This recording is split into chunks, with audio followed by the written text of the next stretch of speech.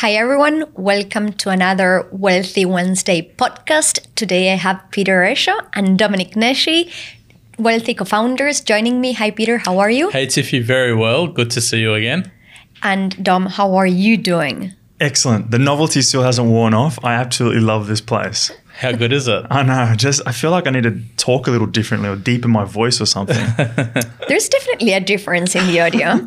Now, guys, today we're going to be discussing why we haven't seen prices drop since COVID-19 has kicked off, or full steam at least, in Australia. So, Peter, do you want to start explaining a few reasons why prices have remained stable? So I think what we've seen really since the lockdowns, the government-imposed lockdowns right around the world, is a different impact on different types of real estate. Commercial real estate, industrial real estate, office real estate is performing very different to residential real estate. And one of the biggest problems is people tarnish real estate with the same brush. They don't look at the different types of real estate, the different markets. And if you actually have a look at the numbers that have come out, the official numbers from CoreLogic, they've shown that prices didn't drop in March for residential real estate when you look at the numbers nationally. They've in fact held up. And the reason for that is not just the demand side of the equation, but the supply side of the equation. There has been a lot less stock, and that's something that Dom has been right on the money since this started, because he made a point in one of our earlier podcasts that it's important to watch listings and supply of residential property coming onto the market. 100%. That was critical. What we saw internationally is a lot of other countries and cities and mature markets, their listings dropped off on all the major platforms. And if there's no listings, then there's not a lot of stock. And what we saw is a lot of people are still out there buying. They're all looking for a bargain. And because of the government assisting people being able to pay their mortgages, because banks have held off on, calling in the interest repayments and their mortgage repayments, it meant that there was a lot less pressure on the system for people to pay back their mortgages, which meant that we didn't see the catastrophic events that we thought might happen, where there'd be mass selling and widespread panic. In fact, people just said, well, I'm just going to hold on to my property. I'll sell it if I need to, but no one really needed to. So some people did. Some people are getting some excellent deals. We're finding really good deals. But the supply came back by like 60%. And some markets internationally came back 80 and 90%. So, I mean, it's supply and demand at the end of the day. Not a lot of supply, and there's still quite a bit of demand. Okay, so I think we've just covered quite a lot of things, and we probably also are needing a macroeconomic lesson of supply and demand, right? Now, we started by mentioning we had a podcast probably a month ago, I want to guess, where we were following the Italian market, the US market, and markets that were in a more advanced stage. And you had mentioned the whole supply has been drawn out of the market, and that's what we've seen in Australia in the we're now covering residential exclusively, and that's what you just said. And what's happening with the demand side? Okay, so supply, less supply. What's happening with demand? People are out there looking for deals. So we've been strategic in we've got great partnerships with buyers agents, with local real estate agents, different other investment groups and networks. And we like to get out there talking to the people that are at the coalface to understand what's actually happening. And what we're noticing is people are out there still buying. There are some really good prices to be had. There isn't some crazy discount, but there are a lot of off-market transactions happening, and the stuff that is on market is getting quite a bit of attention. I mean, they're not having the same crazy, 10 or 20 people to an open house, but what they're noticing is a lot of nice private experiences. And what's happening is buyers don't know how many other buyers are available. So an agent might do an open house inspection. It's going to be a private one, and say, I've got 4 or 5 or 6 people behind you. So then there's this like hidden demand they're not aware of. And there's this sense of urgency that, we are hitting the bottom of the market. We are in pretty an interesting time where we should be probably capitalizing on some, unfortunate souls that have to sell. And they're out there looking to do deals. People have got cash, and they're saying, well, the cash isn't giving me any kind of return. Shares aren't giving me any kind of return. Let's get into property and see what we can make of it. So there are 2 main reasons people buy residential real estate: to live in it or to invest. And if you have a look at the reasons to live, they're big decisions. If you want to move into an area and send your children to school or whatever your lifestyle is, it's not something that is likely to go away unless you lose your job and that's completely disrupted. But people that have been looking to get into a particular market and organize their life around that will continue to do that, and they're probably getting slightly better deals than what they would have got a few months ago. So there are those buyers in the market. But as Dom said, the second category, the investors that have to look at the amount of money they have saved up or the amount of money they have invested elsewhere. If you've been in the stock market and you saw it drop by 30% in the space of 3 weeks, the fastest and the steepest fall that we've had in history, and you're seeing bond rates fall, interest rates at zero, the Reserve Bank, quantitative easing, printing money, all this crazy stuff out there, you want to fly to safety. You want to go to what you know, what is trusted. That's where we come in, and that's where we specialize. And that's why we love residential real estate, because it is an asset class that's been there for thousands of years. In Australia, you're investing in excellent fundamentals. The cost of capital or the cost of interest rates has come down.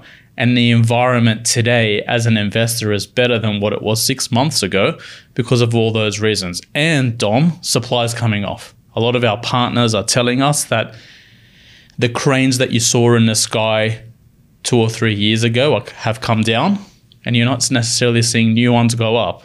And That's we right. know from our experience, when things like this happen in the market, projects get delayed, and at some point there's going to be a supply crunch. Well, that's exactly right. Already, because of the last sort of decline, we saw the amount of stock coming onto the market drop by 40%.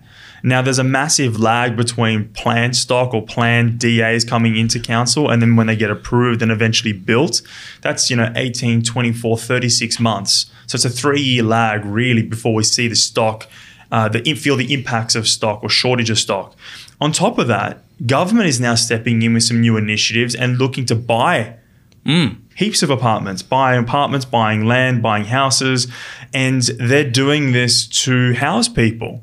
So there's already a supply shortage, and the government's now stepping in with hundreds of millions of dollars to saturate whatever's left. So which is a really interesting dynamic, and I watch with eager attention to see what this market will look like in the next 6, 9 months, maybe even 12 months to see what's going to happen. And that's a good point, because it's great to learn from other markets who are in a more advanced stage, but how the Australian government is behaving is quite different to how other markets are behaving and how governments are stepping in.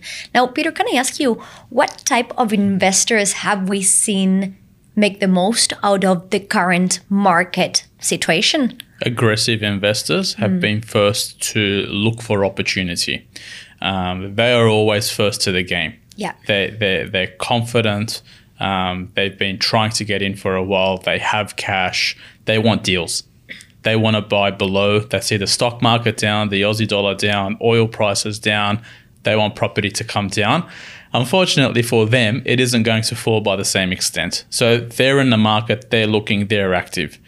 But there are also those that haven't been as aggressive that are now starting to say, okay, well, eventually the lockdown is going to wind down. Things are going to come back to normal. And the government has just pumped hundreds of billions of dollars. Interest rates are low. Maybe I need to now start thinking 1 or 2 years. Those are the two categories that are in the market today. And then the mainstream investor is going to come into the market, I believe, in the next 3 to 6 months. They're not in the market yet.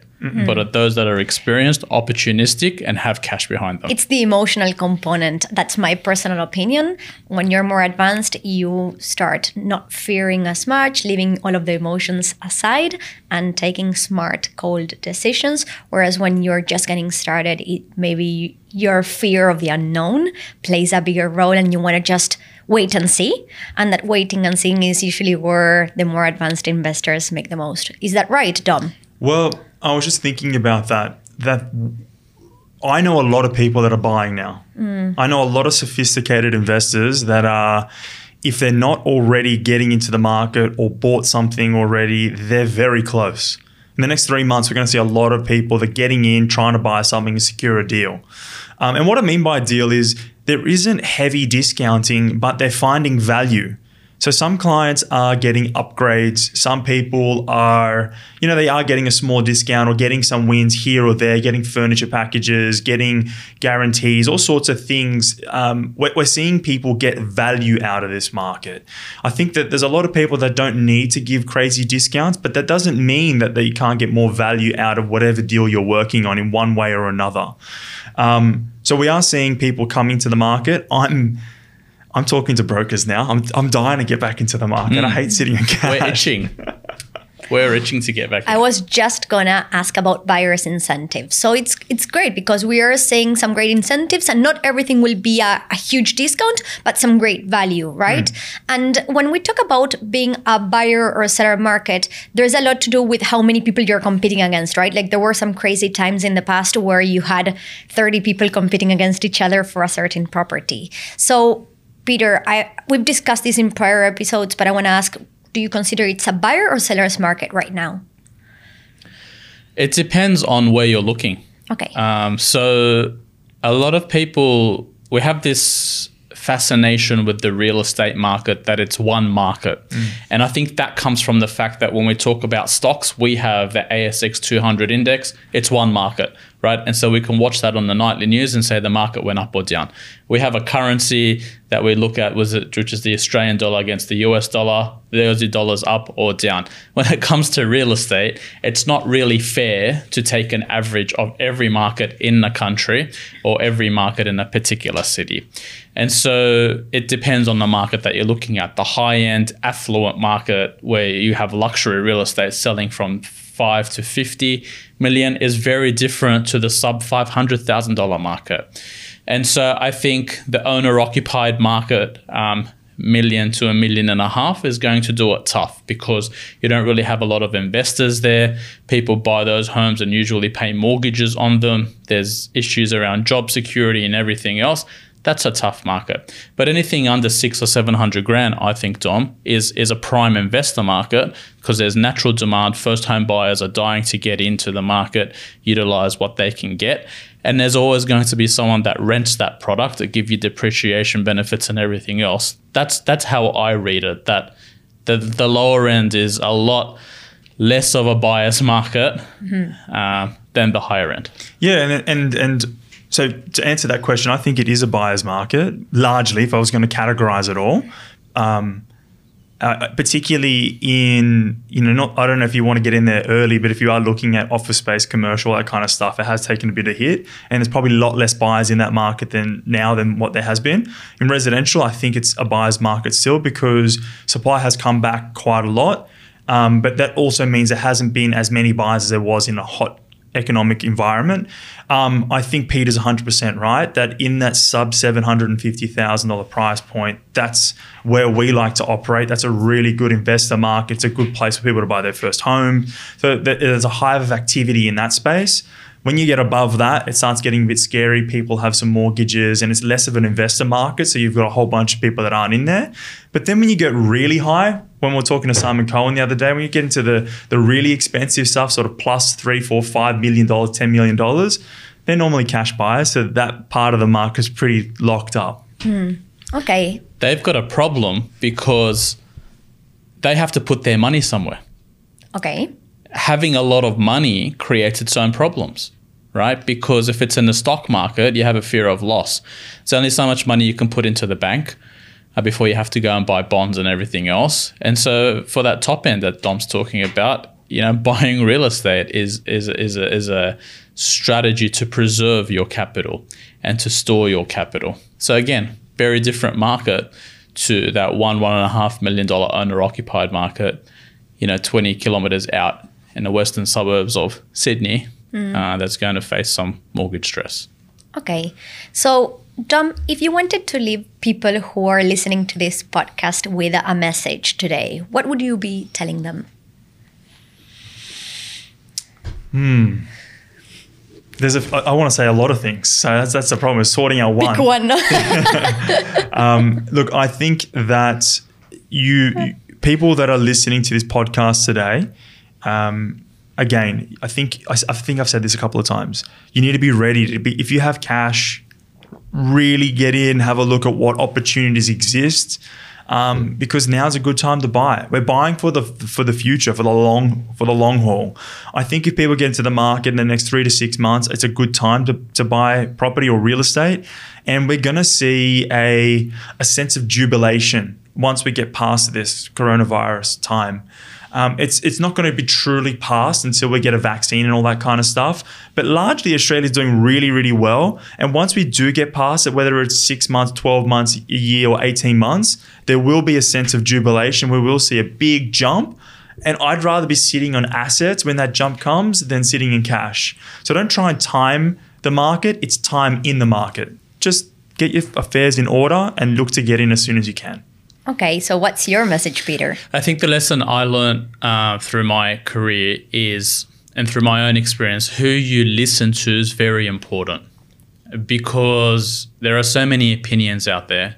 There are so many people saying things that are not accountable, don't have skin in the game, are not going to be around to be held accountable to that opinion. And so you basically have to strip down everyone's opinion, start with listening to no one, and then test who knows what they're talking about, who is an expert, what does this person do with their own money, and then build what we spoke about last week, a bit of a team of trusted advisors to start turning to and listening to. I think the biggest risk you can do is listen to people that have absolutely no idea. And unfortunately, a lot of people in the investment markets, a lot of stock market guys talk down property, and they always scare people off. And I think I know this because Dom and I have worked in that space. A lot of stock guys think, the property market's going to crash 30, 40%. You always hear it. And it's always 40% for some reason, or 20%, right?